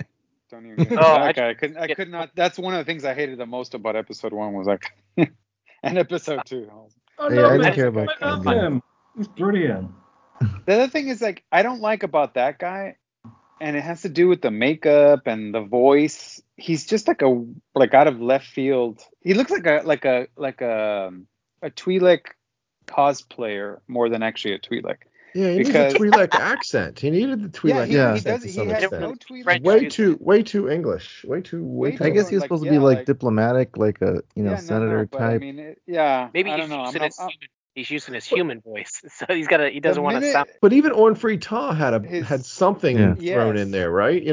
I get that he's being very diplomatic, and so what he's saying is fine, and the way he's saying it, and his mannerisms, but the very American, the very English sound. It's almost like an SNL skit at times. Watching that. Yes, and that would take me out wrong of the with episode. an English sound in. Drove me nuts. The other thing is, I think so far, like the male Twi'leks we've seen, all the male Twi'leks we've seen have been more alien. There was Bib Fortuna, right? Ornfree Ta. Wait, did this guy have the bumps on his head? Usually they have like the big bulbs in front of their. I didn't. No, he doesn't have those. No, he didn't. Even the guy in the Mandalorian. Is he like a eunuch? I mean, does he look like more female for that reason? I guess I don't. Did he have plastic surgery done to look more human? That guy on the Mandalorian, they had a Twi'lek on there too. Remember, he was one of the guys. Oh yeah, when they did that. Like even that guy. All the male Twi'leks I've seen have been more alien, but this guy, he had like a full on like just human face. And he spoke very, I mean, I guess we've seen off-world Jawas, so like he could be like an off-world. He's an off-world Twi'lek. I don't know. But, possibly. Yeah. I feel like with that guy, he was kind of half baked. Like they weren't done with that character when they just threw him out. Okay, just go on here. Just go. Just go on there and make a lot of hand gestures and make it sound good. Yeah. I guess he was supposed to be annoying. I talk with my hands a lot, so maybe it shouldn't be a thing for me, but I'm just like, what is this with this guy? Why is he flailing around like that? Well, Bib Fortuna talked like that. He always moved his hands around and really like flamboyant hand movements when he's talking to Luke. But Bib Fortuna didn't even speak English. He didn't speak basic. Yeah, he spoke Huttese, didn't he? And when they showed him a Mandalorian, he did, but he spoke English. Booba. Well, because he didn't have to do that anymore because Jabba the Hutt wasn't around. Oh, but he still did speak in Huttese. No, he said the only thing we understood was Boba, but then they still put the oh, that's right. He did speak in Huttese there. Yeah, but anyway, that guy, hope he gets killed soon. I think that's the point. He's supposed to be annoying, and someone's just punch him in the face, and then we're all gonna cheer. Like, finally. Yes. Finally, cannon fodder. Him and the twins are dead. They're gonna be ousted. All right. So then, what else happens, Steven? So there was he leaves that place, and then the flashback starts. Right. We were talking about the train heist. The train heist. The train heist. Yeah. The Snowpiercer. Well, that's the best part for me. The Snowpiercer. The Snowpiercer, yeah. Sandpiercer. Somebody else said it. I don't know if it was Ricky or somebody said it. I also thought it when that train first appeared. I kind of thought, oh, here comes the crate dragon. That's what Yeah. Oh yeah, yeah, it definitely went there. So, but that was good. The whole train heist thing was cool. It was good to see the Pikes in action. And the pod racer engine on top of the train. Yes. Did everyone appreciate the Back to the Future 3 train engine extra blowing or whatever? There were a lot of references. Yeah, how many gigawatts in that thing episode going? 2? Yeah, there were a lot. That was definitely more than an 88. I did like the guy shooting out the window, and you know, you got the Tuscan people going to help Boba, and then I was kind of wondering like where were they going, because like they were going so fast, but then the Tuscans still caught up with them, you know? I was thinking the same thing. Like it crashes and immediately like 20 Tuscans are like, "Hey, what's up?" Yeah, and the Pikes too, like that was cool seeing them, but their masks were a little different than what we saw in Solo. But I guess it's been like decades, so I mean they would upgrade their facial masks. Maybe it's different dessert. Well, it could be that, right? A different environment. But yeah, there's time. That's the thing. The time from when we see look them. very soft and squishy. That means make them. And I was looking up because when they took their mask off, I'm like, that's what they look like. And then I was looking up, and I guess in the comics they have like some art, and that's what they do look like underneath there. They're kind of fishy looking, you know. They look like kind of axolotl looking kind of things, you know. Oh my, yeah, it is exact a lot of that's hilarious. That's what I was saying. Just a squishy face. I want a plushie of a Pike now. The kid using the mirror to signal. Dude, I kind of took it that he was signaling other Tuscan tribes way down the line or something. That how far removed the reinforcements. Yeah, they were. Reinforcements They were on top of summits, weren't they? Because they would have they could have had it mapped out because they knew the path they were going. They would have heard the train coming. Yeah. So anybody that's relatively close is gonna know it's coming. So yeah, he has to be signaling something, or it was just something to give the kid to do. But why do we need to see that in the episode? But I was almost. I kind of took, and I thought there were different Tuscans that showed up. That they were lighter, the traditional Tuscan. They were lighter. Lighter robed, garbed ones that show up there at the end to collect everything or help fight or whatever it was. That I took that he was that really helped towards the different tribe aspect of things. Yeah, but the Tuscan. It was a little bit odd that train was going faster and faster and faster, and that they could still catch up in speeders, and they were all there to take shots and stuff. I like when it says that guy flying in the air. That was awesome. What's with the sentient droid that's like, you know what, this is I'm getting out and jumps out, goes skittering across like Grievous. I'm like, why are droids being self-aware of that he's just not there running the train. Yeah, always have been, haven't they? Other trains to run, I guess. Yeah, I mean, I would think the 3PO's like, trying to get out of here, and they escape in escape pods, and they're doing things like that, but just he seemed to sabotage the train in a manner to say, haha, and jumping off. It's a necessary trope of sorts that needed to happen, but it was an interesting. Then he says okie dokie and he runs off. Did he say okie dokie? He didn't say okie dokie, did he? He did. I think he says okie dokie or something like that. Does he? Oh, yeah. It was cute. I like that. Part. It was good. I like the Back to the Future. Once he starts doing things and the thing blows or whatever, it's like, well, that's an awesome Back to the Future reference. Between that guy and then you had DJ Rex in the cantina doing the card shuffling, and then you had those dog robots in the first episode. Like the droids look really cool, and I did like the conductor guy. How he was kind of like stop motion-ish too. I know me and Marie were talking about how it's digital, but they make them look, kind of jittery. Yeah, jittery. Yeah, it's a good one. Especially when he's touching his little fingers and they're sticking things. It looked really cool. Does anyone know that's Cammy and Fixer when they go in there? You only know that, but that's what I mean. You only know that because of the closed captioning or looking at credits, right? I figured it was them looking at her because she looked just like the actress in the deleted scenes. I had to go back and check if that was Fixer. Where they are and how they look. I mean, it's either okay, but the fact that they named them, you're like, okay, it really is them. Because I mean, you could have said, oh look, they put a couple that look like Cammy and Fixer in Anchorhead. That's a little Easter egg, but no, they actually like named them. So I was wondering why they look so 70s, 80s. Because that's where we are in the timeline. They've been stuck in a time loop. They've been wearing the same clothes for 10 years. Okay, so during that scene, right? So how do you think the Emperor's dead already, or do you think that's ongoing at this time? Who? Well, this takes place the same time as Mandalorian, so this is after. No, that was Well, that was before. You're talking about like. Yeah, we still don't know how long he's in the flashback science, do we? So which can't have been very long. Yeah, like how long was he in there? Like not he's probably. He's still in embryonic. Because I don't the Swoop Gang. I don't know if they're in like with the Pikes and all that stuff. Is that like long after Jabba's been dead, or are they still that vacuum of power like Cobb Vanth was talking about when he was in the cantina and they showed the.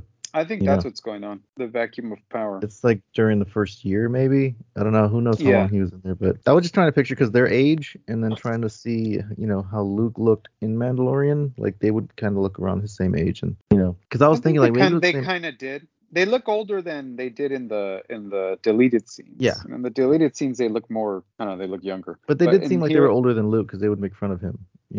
Yeah, that's on the wormy and stuff. They were probably more like Biggs as contemporaries, but that's a cool callback. I thought that was a cool thing to throw in there. So. And then what else happened in that episode? Well, they waste all that water because they just like poke a hole. When they pop the tank. I just think I'm trying to work. At the end, that was a bit of a. How many carriages were there on the train? How many Pikes were on the train? How much spice was on the train? I need to watch it again. I can't quite work out. Just seemed to be there's Pikes coming off through the top, and then when the Tuscans got into things, he seemed to be going through the carriage like there was nothing there to get in his way. There was about 20 people that they had sitting down, right? They're like, which one's the leader? And then the red one stands up. That was a bit of a surprise as well. I thought they might have a bit more of a stand-up than there, but yeah. I mean, their facility got overrun by droids. They can't be too tough, They seem to the Pikes always seem to lose in the shows. Yeah, they do, yeah. And they did negotiate more than they fight because, what's his name? Lom, I forgot his name was on Clone Wars and on. He always just wanted to negotiate. He never wanted to fight like their leader. Oh, they were like double dealer kind of people. They weren't really warrior types. Yeah. So maybe they like negotiating. Because even the guy that took out that Dooku was working with in Clone Wars, he was kind of just like trying to make a deal and not straight up just kill him. So they're businessmen or women. They just want the money and deal their spice. For sure. Because after the train, I'm trying to remember. After the train ride, then's when it got all trippy, right? After the train ride is the ayahuasca lizard. Yeah. Oh my! Say that again? How the hell ayahuasca? Ayahuasca. Yeah. Where is that from? That's like it's like a peyote-like plant. Like I think that's from the deserts of Peru or something like that. Yeah. Yeah, that's a real world thing. But you lick it or something. It doesn't go in you, does it? I don't. I think you chew it. I don't remember. Yeah. Oh, real world? Really? Wow. All right. It's something you eat. You ingest it. Not the lizard. Yeah. Yeah, like going to the. When she's that saying happened, that one is an ayahuasca lizard, but ayahuasca is just like the herb, right? Yeah, ayahuasca is an herb, but it's not that's not the name of. I just made up the name of the lizard because that's what it reminded me of when he he put it up his nose. And then like he blew I don't know that he put it up his nose. He was attracted to that. I don't think he started it either. No, was it powder spice or something? The powder was spice, I think. You think it was spice? So he was, so he was tripping. Okay. Yeah, he's tripping off of something. It was the, but I don't know what they put in his face. They put something in his face. They blew something, and I wondered if it was Tuscan or I wondered if it was the spice. I don't know. I mean, it had to be something Tuscan because they've done that before. Yeah, it seemed like it. Yeah. It's a thing they do, like a Vision Quest type of thing. Well, yeah, that's how you go find your stick to carve your gaffy. It seemed like. It seemed like that was a thing that was part of their deal in some weird way. Where the heck is this tree? And it showed like an ocean underneath it and everything. That was desert. How far away could it? I mean, sure, you got to go on your own vision and your own. And they were off-world Jawas behind it, with the red eyes. Yeah. I mean, by the time we see him, he's wearing that white robe in Mandalorian, isn't he? So he's not wearing that black one. He's just being getted up in. I thought he was wearing the black one in Mandalorian. Yeah, he was wearing a black one in Mandalorian. Yeah. And Mandalorian was black, yeah. We're kind of like up to the point right before he goes off to find his armor, I think. Well, it's all flashback, so it can be whatever time and line and pointed you want it to be, whatever. But yeah, I think at the end of the Marshal is where we are finally truly see that it's Tem with a gaffy, and he's watching, overseeing something or whatever. He's got to find Fennec at that point. I don't know, but I don't think we're going to get to that point until the end of the season. But it does get back to the whole, if he's off on his own, why doesn't he just go get the armor from Cobb Vanth? Or where's the ship at? It's in Anchorhead. That's why he wanted to go to Anchorhead. Yeah, So run they like can get us ship. off ship before they go off 5 world years if to we get go to there? Anchorhead. I think I saw one of the clips from the trailers where they show it, and it looked like the ship was at Jabba's palace somewhere. That's So Does what it they I still have- haven't showed the Boromir monks, whatever, yet either. Boba There's and a lot No, of- there's still stuff that they haven't gone to. One thing that struck me right now that you guys are talking about the color of the suits and stuff was how it's funny. I was thinking it was funny that the jumpsuit that he wore under his armor pre-Sarlacc was white or whitish, Gray. and that's when Boba was considered a bad guy. And now that he's kind of considering himself, or he's being considered more of a good guy, now he's dressing in black. Yeah. And I kind of found that kind of funny that Which really, like, since Mandalorian, I did not like the black undersuit. I'm like, why didn't they just keep him with the gray? But like knowing now Yeah. that it has some kind of significance to some kind of journey that he's been on, like I like it now. Yeah. Like that Yeah. validated Now it it makes for sense. me. Yeah. But before it didn't. I was like, why is he wearing that? You know? I just thought It's that, like it looked like weird that it was like, why is it Yeah. like The black but, you know, underneath. I mean, it does, like, in a real world, it doesn't make it establish the timeline a little bit more when you see Boba Fett. Okay, this is before this happened. Okay, now this Yeah. is after that. You know, Yeah. Pre-Sarlacc, post-Sarlacc. pre-lizard nose Boba Fett. Pre-ayahuasca lizard. That Yeah. did remind me of the Yushin Vong from the books, you know? Like, Uh-huh. they would put those things in their face, wouldn't they? Yes, there was something like that. Yeah. Huh. Or like on Clone Wars when Something they would put up get their those nose? brain worms. Yeah, they would Like put a stuff worm? in their nose, right? And then it would go inside their... Yeah, Yeah. that's right. I Whenever forgot I that's don't about that. remember that, but I'm sure I've read about that somewhere. Oh, That's it's the been EU. ages. Well, I guess Legends, Yeah. yeah. But Yeah, It's Legends now. okay. Now that is ringing kind of a bell. Might have yeah, to they go would back like and- do modifications to their face and their body to... I don't know if it was a cosmetic thing or just to show how much of a warrior they were, but then they would have these things that would go into their face and live in their minds. Oh, interesting. Yeah. Does anybody? I kind of recall there was an awful lot of Tusken.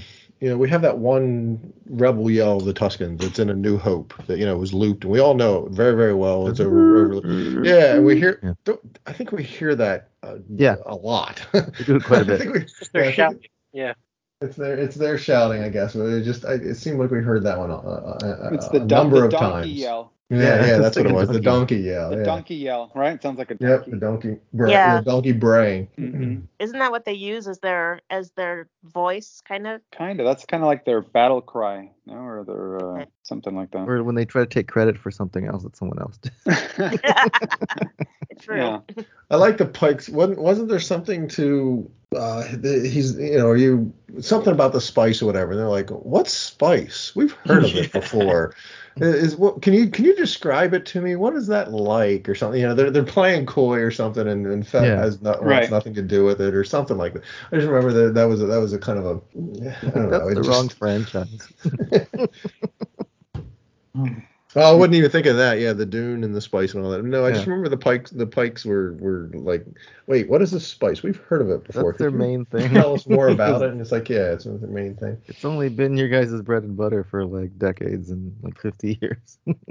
Yeah, it gets to the train. I mean, obviously there's going to be some story, an easy way to tell, but yeah, really a train carrying it through the desert. Why? Where were they taking it to, transport? Where are you taking it? Yeah. This train comes through often, it seems like, because there's a lot of what gives us something. Well, and then they say we thought you guys were just simple raiders, trying to. So I mean, there are other tribes of Tuskens that probably do just randomly shoot them down, like during the pod race when they're just shooting, Anakin's. And the other guys. We did see that. Different tribes, different methods and stuff. These ones seem organized and more of actual, like I guess more civilized, I guess, than some of the other ones that you've seen before in the past. But yeah, I mean, I really wasn't too interested in the Tusken stuff, but I mean, watching it again, I'm like, oh, it's cool that we get all this backstory now, and and I like that we have these shows that it fills in all these little gaps and gives you a more. I mean, yeah, because you watch the movies without knowing any stuff. Yeah, of course, it's like the comic books, but having that extra information, it just adds to the world, to the universe, I guess. Right. Every little bit. Okay. Right. Well, See what happens next week. we ain't got long to wait. Well, we'll have until we do the next Senate. We're going to have a good number of them under our belt. Hey, We're going to have to be concise and pointed with what it is we're going to want to talk about, because we're going to have 4 episodes. Everybody keep notes. Yeah, I think. It's going to be finished by the time we come. It's going to be finished by then. Is it There's only really? 6 episodes. It's only 6 There's episodes. no 7 or 7. Or 7. We might have one left to go. won't It we? ends on February 9th, I think. No? Oh, so it's February just 9th. after. Well, it's just after. Yeah. So yeah, it's been great having Star Wars content. We've been waiting for it. Yeah. Here it was, December 29th showed up, and here we are 2 episodes in. So It feels like awesome Bad to Batch have. was like so long ago. Yeah, right. And the wait, I can't even imagine how I managed to wait for 3 years, but obviously we did back in the day. Yeah, it's awesome to have. 2022 is going to be loaded with Star Wars. Oh, There's right? so Yeah. much stuff this year. So does Mandalorian come out this year or next year? Next year. I would probably say December. I would say come out very December. end of the year, and it's one of those two. Yeah. But then in the Okay. meantime, we've got Obi-Wan, we've got Andor, we've got a few things, haven't we? Yeah. Is that all this year? Obi-Wan, Andor, and Bad Batch season 2. Wow. That's right. That's Yeah. right. And more High Republic novels Yeah. and books. Go Yeah, through there's the gonna- minutes. Yeah, there's so much stuff. But There's a it's lot. good. There's a shed load of stuff this year. Yeah, Damn, it's good to stuff. be a gangster. Yeah, no, good time to be a Star Wars fan. That is Oh, we could have for done with this the last few years during the height of the pandemic, couldn't we? Stuff, Absolutely. lots of stuff. Oh, and Celebration is this year too, isn't it? Oh, that's Yes. right. I'm still trying to get tickets to that. If anybody has any tickets they want to sell, Marie's willing to buy some. Yes, exactly. Or I'm get looking, gifted. so if you've got offers. Well, the It's fact gonna that be they so packed, pushed I'll it probably back a skip year. Say again? I was saying the fact that they pushed it back a year might free up some tickets. People were available last year at that point, but they may not be available this year. Yeah, that's true. So that's what I'm looking for. I'm looking for somebody who might have to give up their tickets so I can go. Because I'm in California and it's not really that much of a stretch for me to get there. Yeah. You might have to then as our correspondent. Yeah, and plus with the everybody kind of thought it was going to be over, that it's still ongoing in some way. The pandemic, is still in some way, shape, or form, whatever, could very well free up When things. is so that people like not worried. September or is that? No, I think it's in early. August. August. It was supposed to be in August last year. I'm assuming they just moved it ahead 1 year. I think that's what I remember reading. Yeah, and I'm here locally too. I'm like 30 minutes away from Anaheim, so. And I didn't manage to get so I'm not tickets. local, but. Yeah, I'm local, and I just figured, they always free up some at the end or something. They always free up some, and there's always like day tickets, so there shouldn't be too much. Yeah. Well, I know they're gonna have Hayden out there, and everybody from the Obi-Wan show, so that'd be pretty cool to catch. Yeah, I went the last time it was here, and man, it was a lot of fun. So. Yeah, when was that? 2015 or was that? It was right before Force Awakens came out. So it was 15. Mm-hmm. Yeah. Yeah, 2015. That was so much fun. Yeah, it really was. So then London was after that one, right? Pardon? London was after that one. I went there too, and that was loads. Oh, of you fun. went? Wow. Yeah. Yeah, I did. There's blissful days when we hear those news reports about global pandemics happening. We chuckle to ourselves. Oh, that would never happen. Yeah. All these scaremongers. But the summer's a good time to have a conference thingy anyway, because it's the best time for people to be out in the fresh air and that kind of stuff. So, rather than the winter. Anyway. I wouldn't want to be dressed like Darth Vader out there in August, though. No, nope. Okay, folks. It's time to say goodbye. And we'll head time off. to jump in the Sarlacc pit. or back to tank. Back. Oh yeah, we gotta go back. That's good for you. I need some nice shiny teeth. Okay. Thank you everybody for joining us this month. We will be back again next month as always. May the force be with you. Cheers. Stay safe, everyone. Have a good one. Take care. See you later. Bye, buddy. Bye. Go switch off.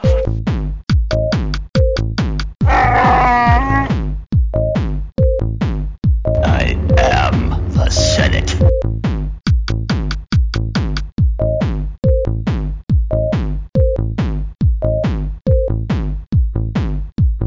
The Force will be with you, always.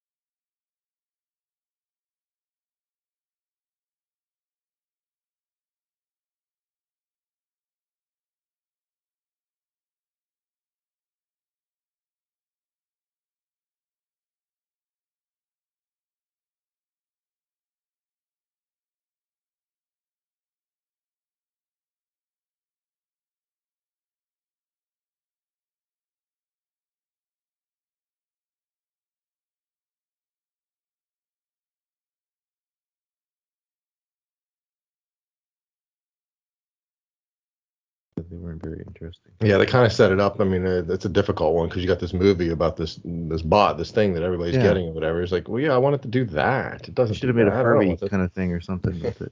Yeah, it was a cute movie. I liked it. It was good. My daughter watched it a few times by herself after we watched it, so she enjoyed it. Yeah, it's a good fun, wholesome movie. Though I don't. I mean, you know, people. I also remember the grandma going around with. I'm gonna step away. She go around with a knife. Didn't she go around with a knife quite a lot? Didn't she? A cleaver knife or something, didn't she? It's like flipping heck. But yeah, no, it really did depict that kind of the social media stuff of getting likes and friends and all that kind of stuff. Telling people that the most important thing is to actually have proper friends and not try and do all that kind of stuff. But it was kind of it told a good story, I thought. It's funny because like it did that, but it didn't like beat you over the head with it too much, you know? Because a lot of the times when they do like the kids movies, they'll put some kind of message, but they'll just like really keep punching it in over and over. And like this one did in a funny way, so it wasn't too bad. Yeah. Oh. Okay. So we're talking about the holiday special. Can we not? No, not the holidays. Not today. No, we've done it. Wow.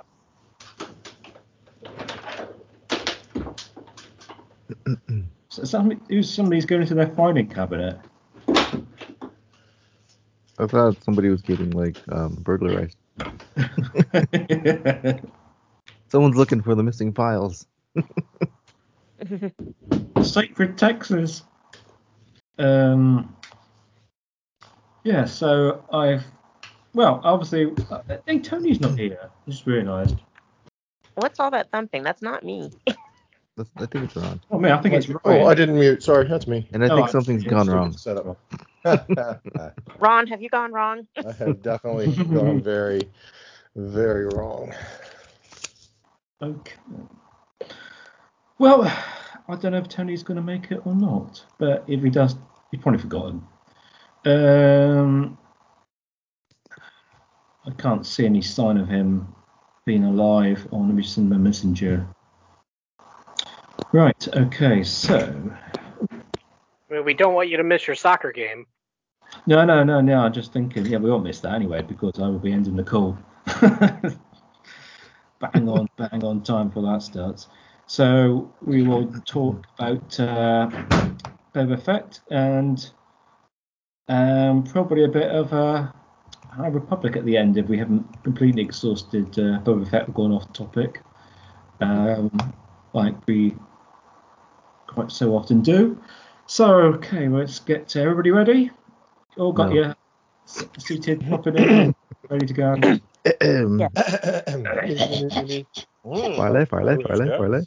Biscotti. Pack the can, Harvard Yard. Red rubber baby bumpers. Rubber baby buggy bumper. Red baby buggy bumpers. Aluminum linoleum. The rain in Spain stays mainly on the plain. Okay. The magnitude of phraseology is too copious for my immediate comprehension, causing excruciating palpitations to my cerebral cortex. Yes, okay, ready. The modern image of a modern major general. I don't know how that. Sorry, Steven, you set us off. Yeah, I know. All right, let's go. Star Wars. Yeah, Steven's got a time constraint. Sorry, bro.